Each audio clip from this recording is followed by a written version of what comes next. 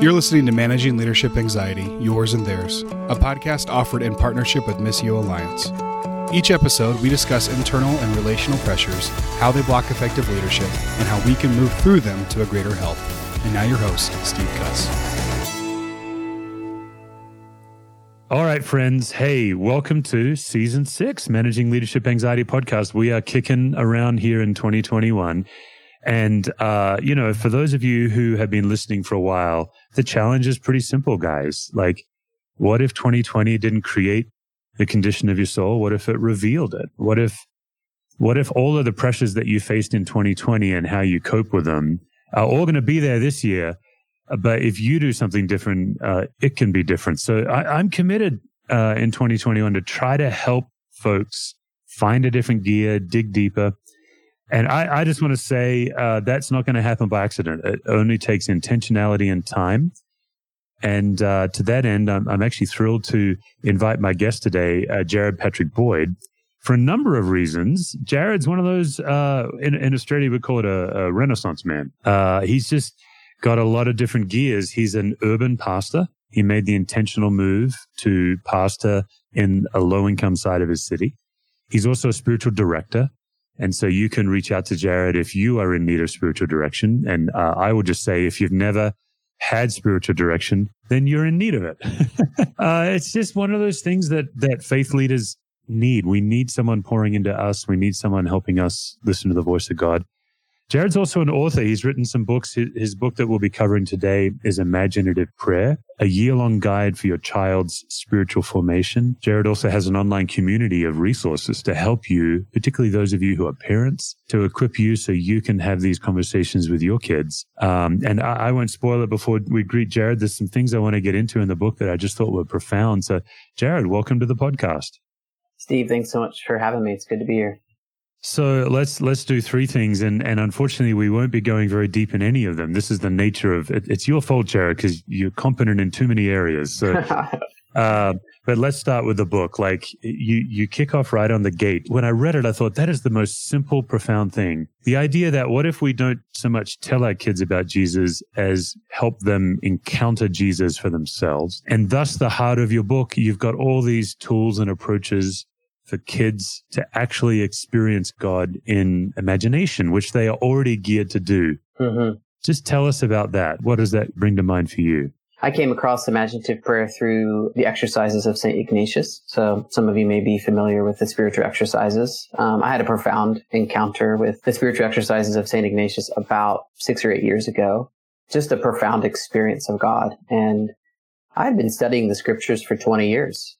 And I've had experience of God. I'm part of the Vineyard movement. So, we believe in the presence of God and the experience of God. But usually that happens in a big room, lots of worship, low lights, all that kind of stuff. And I was having those experiences in my room, or on a plane heading overseas. I was like weeping on the plane because I was having an encounter with God. And so I just began as a parent, to think, gosh, it just felt like I didn't have the tools to do anything with my kids other than Bible stories. I just wanted to try to figure out how to help my kids have an encounter with God. And so that's I began to think about imaginative prayer for kids. Yeah. And you write early in the book about your own journey. And I think you named one, I would say maybe even the number one Christian parenting burden, which is, how can I lead my kids in a way that I was never raised in? Yeah. Tell us about your own journey of how you figured that out. Yeah. And this is where it's like, my book is not, I know you deal a lot in themes of, family systems and, managing anxiety. It's obviously not a book about that, but it stems from my own anxiety around this question. Yeah. Because, I don't think I was ever given any framework around the love of God, the kindness of God, the generosity of God, the wooing of God, all of those more affective postures of God. I grew up in I'm grateful for my, coming to know the Lord at a young age. But I think about, and I don't know where I got this, I'm sure I picked this up along the way, but you think about the Apostle Paul, who was a student of Gamaliel. I mean, that guy knew the scriptures, and yet he didn't get it. he was persecuting Christians, and yet he knew the scriptures, and he didn't actually understand what was happening until he had an encounter with Christ. And so then once he had an encounter with Christ, he began to see and experience the scriptures differently. And I just think as a parent, I think I carried some anxiety. I think a lot of parents carry anxiety around, how do I make sure my kids make it out of my house believing in Jesus? Yeah, that's right. There's all this pressure. Yeah. And I just think that really gets in the way. And so at the end of the day, I came across an Ignatian principle, which is you cannot give away what you don't have. And that's the sticky point. And I as a pastor, begin to sort of press on parents in this way and just say, hey, listen, you can have an impact on the life of your kids, and you may not. Unless you yourself have real life with God, unless you're sharing out of an authentic experience of receiving forgiveness and experiencing the love of God, and God will still get them somehow, but it may not be through you. Yeah. And I begin to sort of press on that a little bit and help parents understand that I think we as parents really need to take most of the responsibility for the formation of our kids. And then the church is there to sort of help us do that work, help us put language to it, give us tools. But we've got to be dipping out of a full well and pouring it out rather than sort of scrambling around in anxiety. So that's sort of the framework that the book kind of addresses and how I'm operating a little bit. Yeah, I really appreciate that whole channel that you've opened up, because I know in our church context, the church I lead, we're more on the rational spectrum. We're out of balance, I would say. And so I would say the majority of the followers of Jesus in our church, they feel stuck in how to disciple their kids because they think of it through the lens of, well, I don't know much scripture, so how do I blank? And I just feel like you've bypassed that whole concern by simply almost skipping the middleman. You're saying, never mind, just here are some practices where you as a parent can encounter the living, loving Christ. Mm-hmm. And then here are some practices where you can help your kids do it. I also love that you're harnessing what comes so naturally to a child, which is imagination, which comes so unnaturally to an adult. That's right. In fact, in my field of work, we often measure somebody's emotional health by how much imagination they have, because typically chronic anxiety robs our imagination, keeps us kind of stuck and rigid. That's right. Talk to us a little bit, Jared, about age range. Let's say our listeners have different age kids, toddler, elementary school, middle, high school. How are we on human development in your materials? Yeah, it's a great question. This sort of blown some categories for me. I was actually a human development minor in college. I was a major for a while. So it's a little bit informed in that, but I'm by no means an expert. But it's really targeted to, I would say, 2nd to 8th grade. And probably the sweet spot is 3rd to 6th grade. Because right around 3rd grade, kids are able to really grasp concrete ideas in ways that they just can't at younger ages. So there's a kind of a marrying of imagination and real concepts. But that's the work that my book is trying to get across. And then around, and obviously for different kids it's different, but around 7th or 8th grade, teens become a little bit more or less playful. And so there's a playfulness to the kind of work that I'm trying to do. But the funny thing is, the book was published by InterVarsity Press in 2017. And since then, I've had several churches reach out and say, hey, we're using this in our adult Bible studies. Yeah.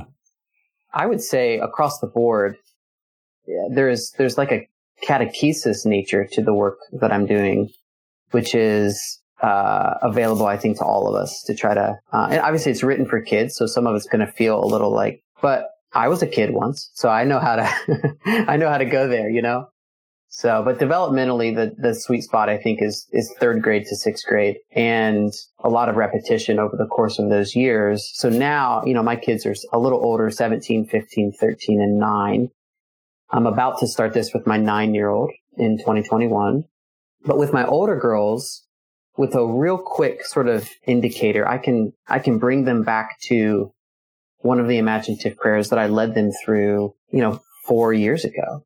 And sort of that experience that they had, or even the concept that we worked with in conversation, it kind of comes right back And that's the beauty of imagination, is it works like memory. We could probably go down a huge rabbit hole there, but when you form pictures in your mind, those pictures get stored similarly to how memories get stored. And so I think that's the beautiful thing that God has given us in our imaginative abilities, Oh, I love that. I'm thinking of a good friend of mine named Jack, who started attending our church, probably 12, 14 years ago. Wouldn't have said he was a follower of Jesus, got baptized into the way of Jesus, was really excited. And somewhere not long after that, disappeared from my what we call big church.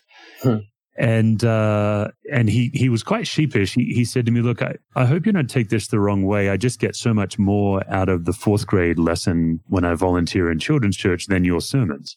Wow. And I thought that was amazing. I was like, no, that's exactly where you should be. And he was sitting crisscross applesauce on the floor with a group of 4th graders, and both listening to the lesson and then as a small group leader, having to then try to guide these kids as he himself was being formed. And I thought that was a beautiful metaphor for most parents. And why I personally think your book is so helpful is you really are giving the novice a way in so that they don't have to lead their kids where they, in an area they have no idea about.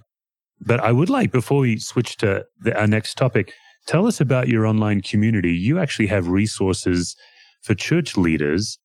And I'm particularly thinking, Jared, of children's ministries that also think through children's curriculum in the lens of Bible knowledge. I think you are providing a whole other way of doing children's curriculum. It doesn't have to displace it, but I'd love just for you to tell us about that and how people can access that. Yeah, so the vision for the online community, it's really a video resource that takes people through the book. I'm actually still in the process of producing it, but by the end of it, it'll be over 100 videos. And the idea is that this would be a resource that sort of sits on the shelf of a local church. And, all of the families in that church have access to the material. They can go through it at their own pace. And every imaginative prayer in my book, there are 36 imaginative prayers in the book. Every single one will have a short sort of theological framework video. So like 5 minutes of me just saying, hey, here's why this topic is important. Here's why the love of God is important theologically. There'll be an imaginative prayer that's set to some nice music that you can just hit play on and watch it with your kids. Or it could be used in a Sunday school environment. And then on the backside, there's another short video that just really nitty-gritty, practical, gives parents, hey, here's what I want you to do this week. Here are 4 questions that I want you to talk with about your child this week, about the imaginative prayer that you led them through this week. And here's some things for you to think about in your own life with God. Are you taking this in? So it's really straightforward. Every parent gets to go at their own pace. And my hope is to partner with churches to help bring this as a resource into the life of a family, where families are just sort of slowly working their way through this as like a family catechism. Okay, so if a church leader, if that's really piqued their interest and they want to dive in, how do they find that resource? Yeah, just imaginativeprayer.com. Great. And you can reach out to me and you can sign up. There's a free trial, so you can kick the tires a little bit and be happy to connect with anybody. Great. So, folks, we'll have a link to that in the show notes. So if you're listening to this, you're saying, man, that sounds amazing. It is amazing. Jared actually kindly gave me access to it last year. And it's just that I don't know anybody else who is approaching children's ministry this way. So I'd encourage you to click that link and check out that resource. It's just a whole other gear. So we're going to pivot just a little, Jared, because you're also a spiritual director. And it's been my experience that faith leaders are often the last to know in the room when they're not okay. And I think it's because we're others focused. Like it's not an ego thing necessarily. I think it's just, I don't know. Anyway, it is. It's the way it is. Tell us about the importance of spiritual direction and the benefit of it. Yeah, man. I started meeting with a spiritual director about 12 years ago. And I remember my first meeting with a mentor, a real spiritual father for me. Dave Nixon is his name. Loved my friend Dave. And I remember finishing realizing it felt like the first time I had ever been listened to. Now, some of that has to do with me, but it was like I walked away from my spiritual direction appointment realizing that there's a whole lot more going on inside of me than I was aware of. And, I was probably 29 or 30 years old. And to discover that at that age was actually a real gift. And so I've just been meeting with a spiritual director since then. And oftentimes people will ask me, well, like, what is spiritual direction? And I just simply ask them a question, which is this: who do you have in your life that is helping you pay attention to your life with God, to what you're praying about, to what you're disappointed by, to how you're grieving? Like, who's doing that for you? And most people realize, well, nobody's doing that for me. And then I just say, well, that's what I do.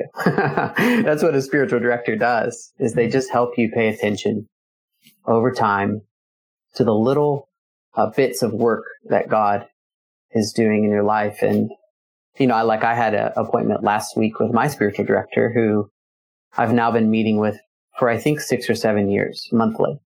And we're talking about some of the same things that we talked about a half a decade ago. Yeah, right. So it's super helpful. Yeah. Yeah, that's good. Yeah.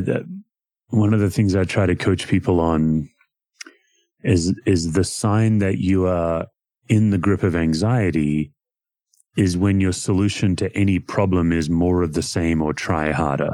That's right. And that kind of tends to jog you once you can realize, oh man, I'm trying to solve this problem with more of the same. And so that's been really my rallying cry as I've been listening to so many pastors, that if you want this year to be different, you have to do something different. So I would just say to those who are trying to white knuckle their spiritual leadership on their own, it's okay to church budget money for you to get spiritual direction. Like you can be kind to yourself that way, because it usually does cost money, not always, but yeah. And it's money well spent. And a lot of people do rush to a therapist, and I'm a big fan of therapy. I happen to be married to a therapist. Spiritual direction is different. It has some overlap, but I like the way Jared just put it. It's somebody that's helping you attend to the voice of God in your life. And yeah. I'll also just say there's so many pastors I know, and I've had this battle myself. We get into ministry because we love God. And we want to help people know the love of God. And somewhere along the way, we end up doing spreadsheets. And just spiritual direction kind of helps you get back to that early essence of why you got into it in the first place. So you can connect with Jared through the website and the link as well. And if that's something you want to reach out for. Jared, the third leg of our stool here is urban ministry and systemic poverty. Well, why do you think a faith leader should be involved in the systemic issues around poverty, regardless of their zip code? Oh, man. I mean, that's obviously a huge question. And I'll just say on the front side, I feel like I am a real newbie to this conversation. I feel like I'm only 5 years into really thinking about systemic poverty, particularly since we moved into the neighborhood around that. I think, the teaching of Jesus is really clear that he is with and among the poor. So many people want an encounter with God, and they go to the next conference and they look for an encounter with God, or they go to the next book. They hop on Amazon. What's the next thing that's going to get it for me? And I think it's really simple. Go and be among the poor and meet Christ. I feel like I'm new to this thinking, like I said, maybe a half a decade.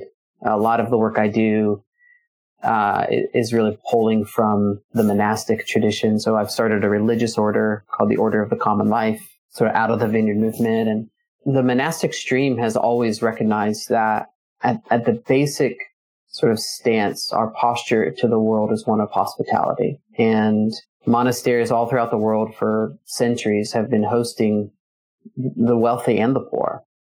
But more often than not, you'll read about encounters with Christ through the poor. And so we moved our family 5 years ago to the poorest neighborhood in our city. It's been super hard in so many ways, and we wouldn't change a thing. Wouldn't change a thing. What's been difficult about it? Yeah, we actually just talked to some folks about this last night, just reflecting, like in our old neighborhood, we walked barefoot after dinner almost every night. In our new neighborhood, which is now our home, we would never dare to walk barefoot, because there's needles, there's lots of drug paraphernalia. And in fact, we very, very rarely go on walks because it's just not a fun place. There's a lot of systemic poverty. I'd say when we moved, probably 40% of the houses were boarded up, pretty bad. Now it's, one of the conversations that we're navigating in our neighborhood is that it is a neighborhood that is quickly gentrifying. And that's a force that's basically unstoppable. I mean, we talked a little bit before we turned the mics on around why those forces are unstoppable, but trying to be present in a place where the rich and poor are now colliding is where we have thought that that's probably going to be the sweet spot of our church plant is helping to navigate the rich and poor coming together. That's been part of our vision all along. My thesis has always been that economic diversity is a harder bridge to cross than ethnic diversity. What's your take on that? Man, I don't know that I have a real clear take on it, but I have been surprised at how hard it is to meet my neighbors who are from this place. And I'm a transplant. So our neighborhood is a decent mix racially, but historically is more like Appalachian. And I've never been invited into a home in 5 years. And so there's something about coming in as a, well-educated person into an area that, probably has very little folks that have a college degree, for example. You can just feel the distance. And I have felt, rightfully, an outsider. I am an outsider. And I think that does have to do with that wealth gap and what it really stems from. So I think systemic poverty, a neighborhood like ours, what we recognize over and over again is that there's a lot of folks with years of trauma, because poverty is a form of trauma. Yeah. And that tends to close folks off to new experiences and new relationships. And so I think that maybe to support your thesis, one of the reasons that it's harder is that for different reasons, I think both people who have a lot of wealth and people who are stuck in poverty, they tend to be closed off in different ways. But it creates a lot of barriers around relationship. Yeah. You and I are both doing work among housing initiatives and policy. And, I just had no idea in seminary how to navigate the ways that political policy intentionally keep people trapped in poverty. And as a prophetic voice in the city, disrupting that status quo costs me. Yeah. I think you've had that same experience, and the forces that are fairly deep and layered to make sure it doesn't change.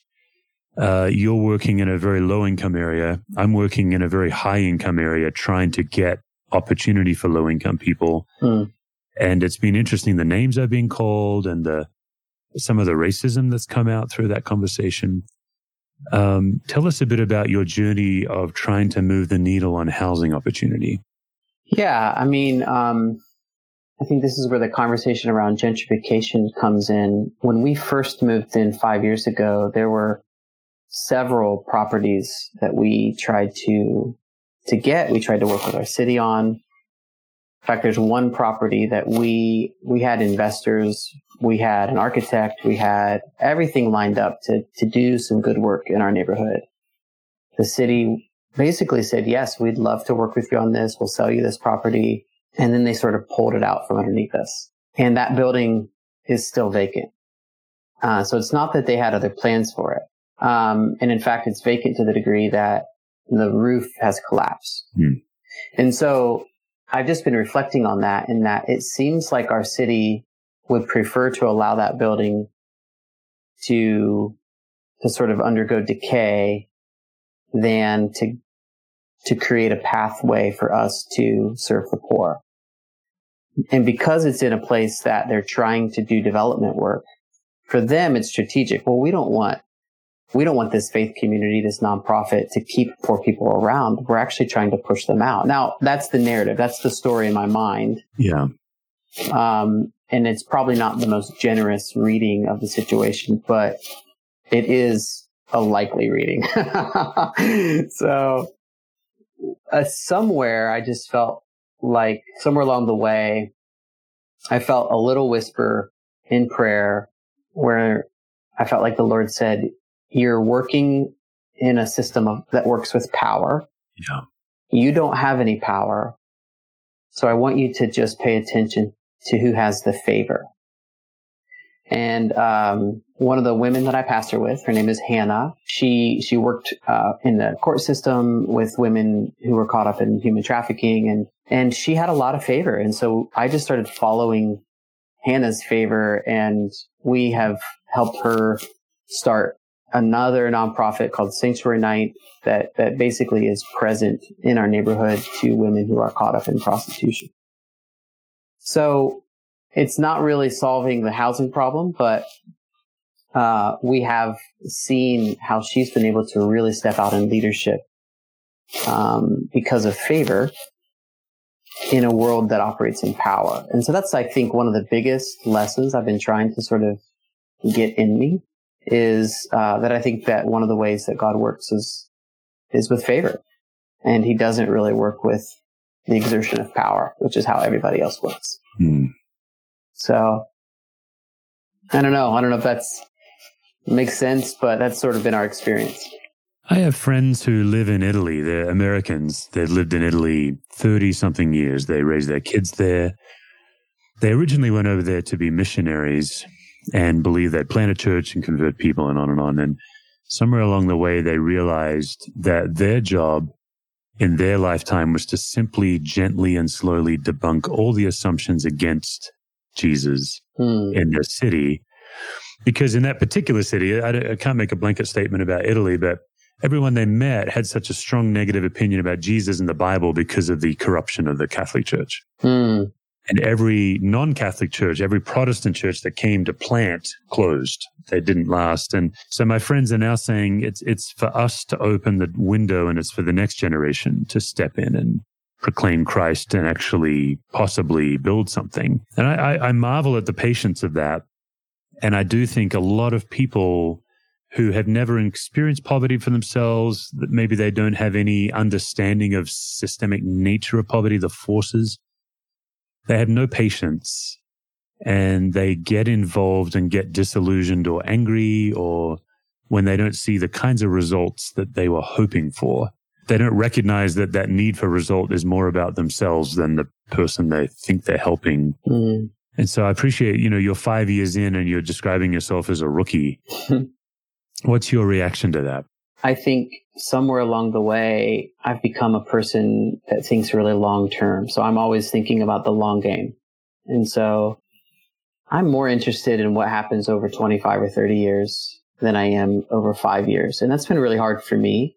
I think it's part of the formational work, because I definitely used to be one of those people that, and in many ways, sometimes I still am. Like, why aren't things happening quicker? Like in church planting, for example, it seems like every month I'm like, what? There's nothing going on. And then you start just getting little bits of people's stories, and you're like, wait, okay, there are things going on. And yeah. So, Steve, I think I have become a really long-term thinker, thinking about, 30 years, 50 years, 100 years. And that is a little disorienting for people, but I think that that's probably how we need to think about our cities. It's good. And honestly, in ministry in general, famous fleeting, and pastors really want to be famous. And it's so weird.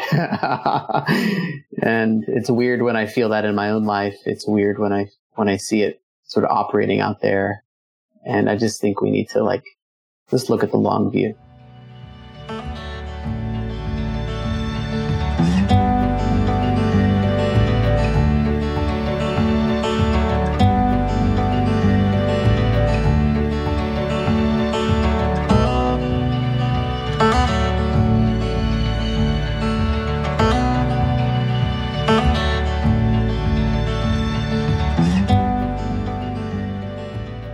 folks, we're just going to put pause on the interview because I'm introducing a new feature in 2021, and that is where somebody submits a case or a question and they wanted to bat it around. Sometimes I'll just read it, but sometimes I'm going to have the person actually join me on the podcast, and that's the case today.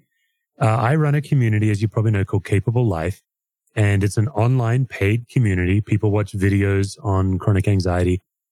Really the best part of the community is we gather together monthly on Zoom, but also there's this great confidential discussion forum where people are chatting to each other. One of the channels on the forum is, hey, submit a question or a case. So Mike Brown is joining me. Mike is a nonprofit leader, a pastor in California. Mike and I have known each other. We've connected. And he submitted a case and I read it and I thought, all right, Mike, let's get you on the show. So Mike, welcome to the Managing Leadership Anxiety podcast. I know you're a longtime listener, first-time guest. I am. Thank you, Steve. It's great to be here. So I'm going to do this weird thing, Mike, where I'm going to read to you what you wrote and then let's see what you want to add and we'll kick into it. Let's do it. All right, so here's what Mike said. I know a lack of differentiation has been an issue for me. When I began practicing it, I found myself going back to a familiar practice of independent detachment. I can listen without reacting. I can be calm on the surface. I can appear to have my body under control, but inside, I'm moving away from someone who I perceive as a threat due to their anxiety. I really want to learn how to remain connected to someone I deeply disagree with while maintaining my own convictions, posture, and desire. What's the step beyond paying attention to our inner dialogue, being aware of how we're feeling, etc.?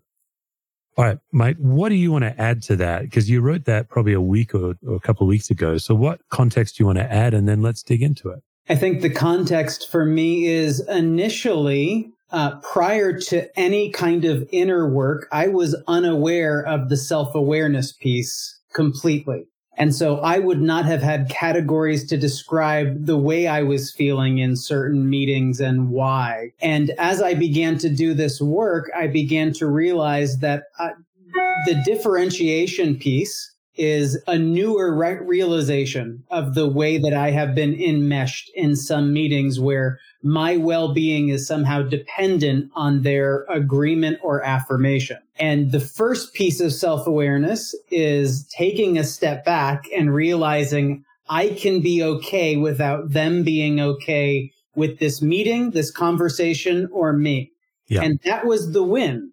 But then, as I learned more about differentiation, the concept of remaining connected while being distant became a focus. And I'm thinking specifically of an actual meeting with an actual person, although I've had this meeting with numerous people.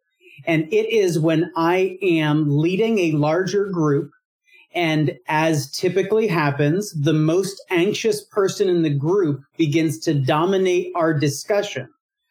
I'm frustrated because I want to be in control of that, and now control is being taken away from me. I genuinely may feel I had an outcome in mind I was driving towards, and I can sense the anxiety of everybody around the table now increasing. And because I know these people as their pastor, I know who is likely to step in to defend, who is likely to step in and diffuse, who is likely to step in and take responsibility on themselves when there is none. All of the different coping mechanisms. And my question was just, in a meeting like that, which I feel is common for most pastors, how do we remain firm in our convictions and what we had hoped to accomplish or were leading towards, or even in ideologies, while disagreeing with this person and yet still being able to see them not as someone who's against us, but as someone that deserves to be listened to in order to try to diffuse the situation and stay connected. Oh, what a great question. I'm so glad I asked for more context, because what I love about it, Mike, is you're obviously, you've been doing these materials for a while and you're actually giving us some gold on just noticing anxiety in groups and recurring dynamics. But as I'm listening to you, I've got a few thoughts. So the way obviously this works is you present a case you're the one with all the nuance and the context. I don't know these people. And I'm always going to be throwing up test balloons. And then you and I both trust that you know what's right and I don't. That's kind of the way this works. Otherwise I end up being Dr. Phil, where you give a little bit of context and I give a really long answer. So one theory is that we should play with is if your history has been enmeshment, I'm not okay if you're not okay with me, then the correction of that can feel like detachment when you're not actually detached. If you're so used to being enmeshed, this would be my story. I was so used to feeling that feel of approval that when I started to differentiate, I felt like I didn't care because I only knew how care felt like enmeshment. So that's one option. I'll throw 3 at you and then we'll see what's resonating. The other one is, I think, if you consider differentiation as a long-term, more like a marriage than a date. So the meeting you're in, you're not in a date with these people where we're going to break up, we're not going to go on a second date. It's more of a long-term relationship. So therefore, differentiation is less at risk blow by blow. Therefore, in the moment, it's very natural to feel frustrated. Man, you've tanked the meeting. Like, I don't want to do all this extra work. Now look at all this anxiety spreading. Darn it, I've taken these tools, so I'm more aware of it now. So there's more work for me. But under that, you know what? I really like this person. I'm really glad they're on the team, right? You're still very much connected to them. So I think sometimes we think of differentiation as a moment by moment tightrope rather than a bond that's hard to break. So that'd be my second thought, and I would throw a third, and then let's see what you think. The third is, if that's true, that gives you so much good news for after the meeting. And I think the simplest way to stay connected is to literally move towards somebody, which in my case usually means, hey, can we debrief the meeting? And can I share what's going on in me when you're doing this thing? And I don't want to feel like I'm going to tell you how it feels, and I don't like that. So that's why I'm naming it, because I really appreciate you. It's kind of this idea of debriefing through confession. And then the next step after that is to say, I would love to hear what it's like for you, because I bet it's hard for you too, right? Now that is a move of empathy and connection. And particularly if the person says, oh man, Mike, I know, like I always say too much. And I go away from the meeting and I'm like, why'd you do that? You torpedoed Mike's meeting. Now you're connected because you're vulnerable with each other. So let me stop there and see how those 3 are resonating first. I think what is most accurate is when I am at my unhealthiest, which is less and less, thank God. I have a tendency to view people in terms of for me or against me, which is unhelpfully binary in a way that stems any kind of real connection. Yeah. When I have followed up with frustrations, I think I have exclusively focused on the difference of ideas, not in actually communicating how their posture made me feel. Yeah. Again, because I wouldn't have had a framework for that initially. And now it is something that I am still learning. That's one of my brave practices. Yeah. And I would say the last thing, what you said first really hit home, because I know that my tendency is towards detachment. And when I am angry, I go icy cold and withdraw from everyone. And I don't want to do that. And somehow I've gotten that mixed up with the idea of differentiation. Yeah. Where they're both true. I can detach, but also want that enmeshment. And so that's something I have to think more about, what it would look like for detachment actually moving towards the median when I feel like I'm backing way off. Yeah. Yeah. I had a situation a few years ago now where we had interns, and one of my employees in front of several of our team, we were all just sitting around having lunch. It was casual, but she corrected an intern when she was in the wrong about a cultural value of our church. And it's a long story, but basically there was this lady who's a bit needy and challenging. And my employee had kind of given into that lady's anxiety, was carrying it to the intern and violating a core value of our church to try to help this lady's anxiety stay intact. So here I am, the lead pastor, watching this happen in my group and realizing, oh man, this is a core value of ours. And I've got 5 employees. I have to do the terrible thing of correcting my employee, who happens to also be one of my neighbors in my neighborhood. And we're dear friends. It was awful. And I felt awful for my friend who I corrected in public. But there's no way for me to, in that moment, it's a long story, I had to get somewhere. So I rush off to my next thing, and then I'm calling every person in that meeting, starting with the person I corrected. And everybody's still at lunch. I'd literally just left, and as I'm walking out, I'm calling.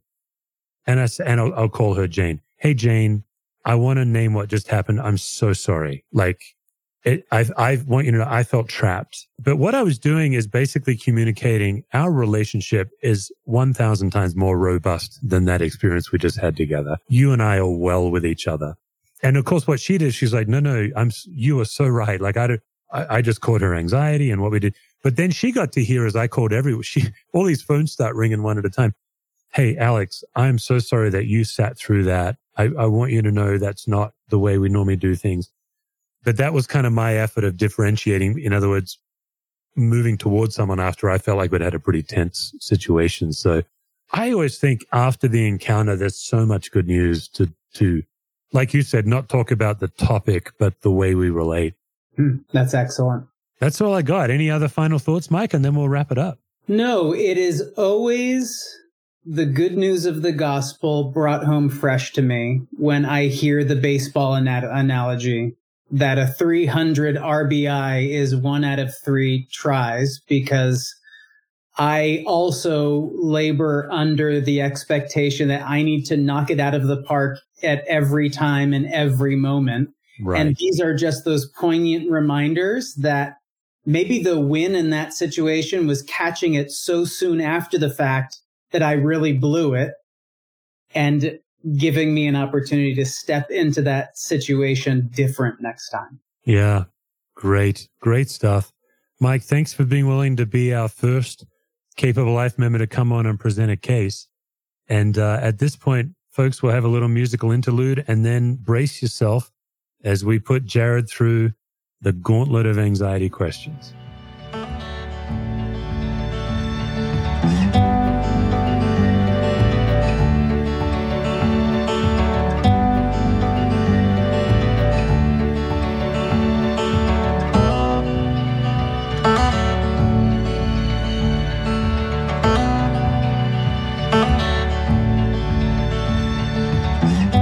Friends, in January, I launched a brand new online community called Capable Life. The first 3 letters of Capable Life, obviously CAP, and they remind us to be calm, aware, and present. And the whole point of the community, it's interactive, it's video resources, it's a confidential online discussion forum. Right now, we've got over 100 people in 7 different countries on there. And boy, you want to see the discussion, people opening up their heart and soul about what makes them anxious and what they're going to practice this week. It's an intentional online community. We do monthly Zooms with a coach. We do masterclasses diving into some of the deeper aspects of family systems theory. And this podcast is now sponsored by Capable Life. And you know, for my long-term listeners, you know what that means. The podcast doesn't make any money. It's just that I'm trying to help people get better. So we've now become the official sponsor. I just made a deal with myself. It's a really good rate. Anyway, if you really want to find a different gear to lead in, Capable Life is designed to give you tools to function as a calm, aware, present human in the workplace and the home place. It is for faith leaders, but we have a lot of people of faith who are in business. We have some stay-at-home parents. And as we grow, we'll be opening up private channels based on where you spend the most of your time. So based on your vocation, or if you're a parent, there'll be private chat opportunities where you can connect with others. www.capablelife.me is where you go for more information. Pricing starts at $28 a month. And you can join today, and you can start that video series right now and get some relief.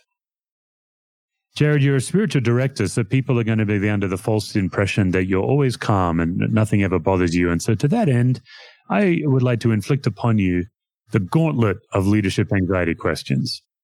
Do it. Here's the first one. What sorts of situations, leadership situations, generate anxiety for you? It doesn't have to be exhaustive. Just give us 2 or 3. Yeah, I think the main one for me is when I feel misunderstood or when I know that I'm being misunderstood. It turns my brain to mush. And so I think, I try to be thoughtful, try to communicate well. And if somebody's not hearing me right, it's like my immediate, I feel anxious. I get irritated on the inside, and I've got skills to sort of cover that up and to move forward. But, but that's where I really hate being misunderstood. And I think that's where I get a little triggered by that. So when you are misunderstood, and let's say, there's times where you manage it well, let's look at the times where you don't manage it as well and you end up in the grip of it. What kind of message is going through your head? That's a great question. What's the message? Sort of like, I don't know how to better communicate this. Like, I'm out of ideas. Or, to be honest, the real shadow side is I tend internally to blame the other person. And I know that that's obviously like a huge red flag for myself. If I start doing that, I know, man, something's going on. Obviously, over the years, I've learned to take a couple steps back and not just push forward. And so then, when this happens in my marriage, for example, we've learned now, hey, why don't we just come back in 30 minutes? Let's just try this again. Whereas before, we would just try to plow through. In any kind of leadership, in my opinion, the overwhelming majority of people are good-hearted and people of good intent. And so you become misunderstood, you work it out, you move on. There's always a fractional minority. I don't know what the percentage is, but I think it's small. They have a vested interest in misunderstanding you. Of course, yes. How do you navigate that with your need to be understood? Yeah, I think ultimately some of the work I've done is recognizing that it's good to be understood, but I don't need to be understood. Okay. It's good for me to try to understand other people, but I don't have to understand other people. And sometimes it's like, just to say out loud, I don't know that I understand. If I'm trying to understand someone else, or, hey, I can see that you're trying to understand me, but it doesn't seem like you understand. I don't feel understood. We can move on, or we can keep trying. What would you like to do?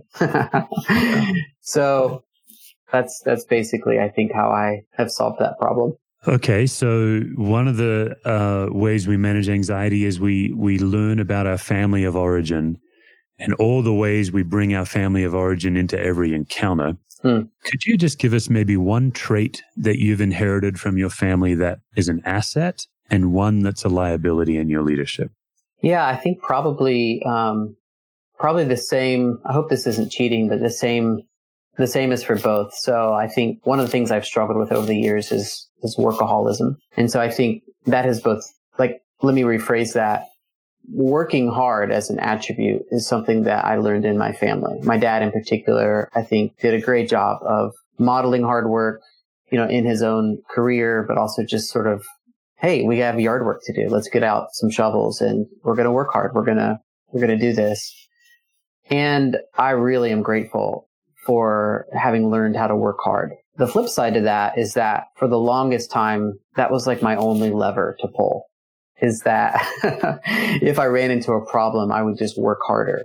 And it's also been, because it served me really well for 20 some years. I could just work this thing and work it.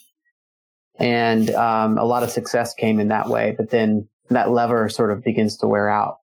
And I had to find some other levers. So the way that impacts my leadership is that I often, just to use some of the family systems language, it has shown up for me as kind of becoming a classic overfunctioner.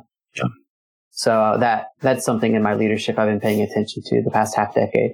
Yeah, that's good. Yeah. One of the things I'm becoming more and more keenly aware of is the gap that so many faith leaders feel between what they believe about God and what they experience from God.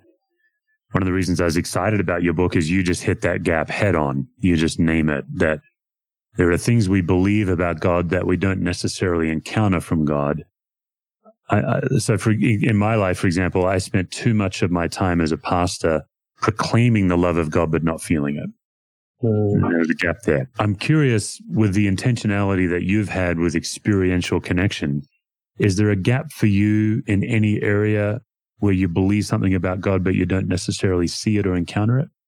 Man, what a great, I think around, I've been really doing a deep dive into the incarnation. So let me just start with where I'm at right now. I've been reading St. Athanasius on the incarnation and reading some early church fathers on some of that stuff. And just yesterday, I was reading and praying through John chapter 11, where Jesus is kind of confronted with Lazarus, who's in the tomb, and Martha and Mary. And the way I'm reading through David Bentley Hart's translation of the New Testament, which is really profound, by the way, he says it's like he groaned in his spirit. And I think the thing I believe about God is that God knows what I'm experiencing, but I forget that Jesus is God in human flesh. And so as I was reflecting and praying yesterday, I was just like, I know what that's like. I know what it's like to groan in my spirit and to feel the sadness and to give myself over to the turmoil that I feel. But I totally forget sometimes and don't experience that God knows what I'm talking about. When in fact he does. And that was quite moving for me yesterday. My reading of scripture is not always that profound, but yesterday I had a profound encounter with that passage. So John tells us in 1 John 4 that perfect love casts out fear. And in my studies of anxiety, I've come to see that sometimes you can pray your way through it. Sometimes you just have to displace it. And you can displace it with love and laughter. Those are two of the simplest tools. So therefore, it becomes really important to become keenly aware of when you feel loved. So when in your life do you feel most fully and completely loved? I think it's definitely with my wife and kids, generally one-on-one. I'm a one-on-one kind of guy, particularly in our family life. And I get a lot of one-on-one time. So, for example, just last night, one of my daughters played me a song on her ukulele. And I'm like, man, I could just eat that up forever. So that bedtime routine where I connect with each of my kids, I'm trying to be present to them, to love them. But more often than not, what I get is, man, I just feel so loved by the time that they spend. So, yeah. Jared, thanks very much for coming on the show. That, we could have taken any one of the three areas with you and gone deep, but I thought it was really helpful just to hear from you on these areas. And folks, Jared's contact and his website will be in the show notes. I'd really encourage you to connect and look into what he's offering, because I think he's a needed guide for this day. So, Jared, thanks so much for coming on the show. Yeah, my pleasure. Thanks, Steve, for having me. For more resources, visit stevecuswords.com or missioalliance.org.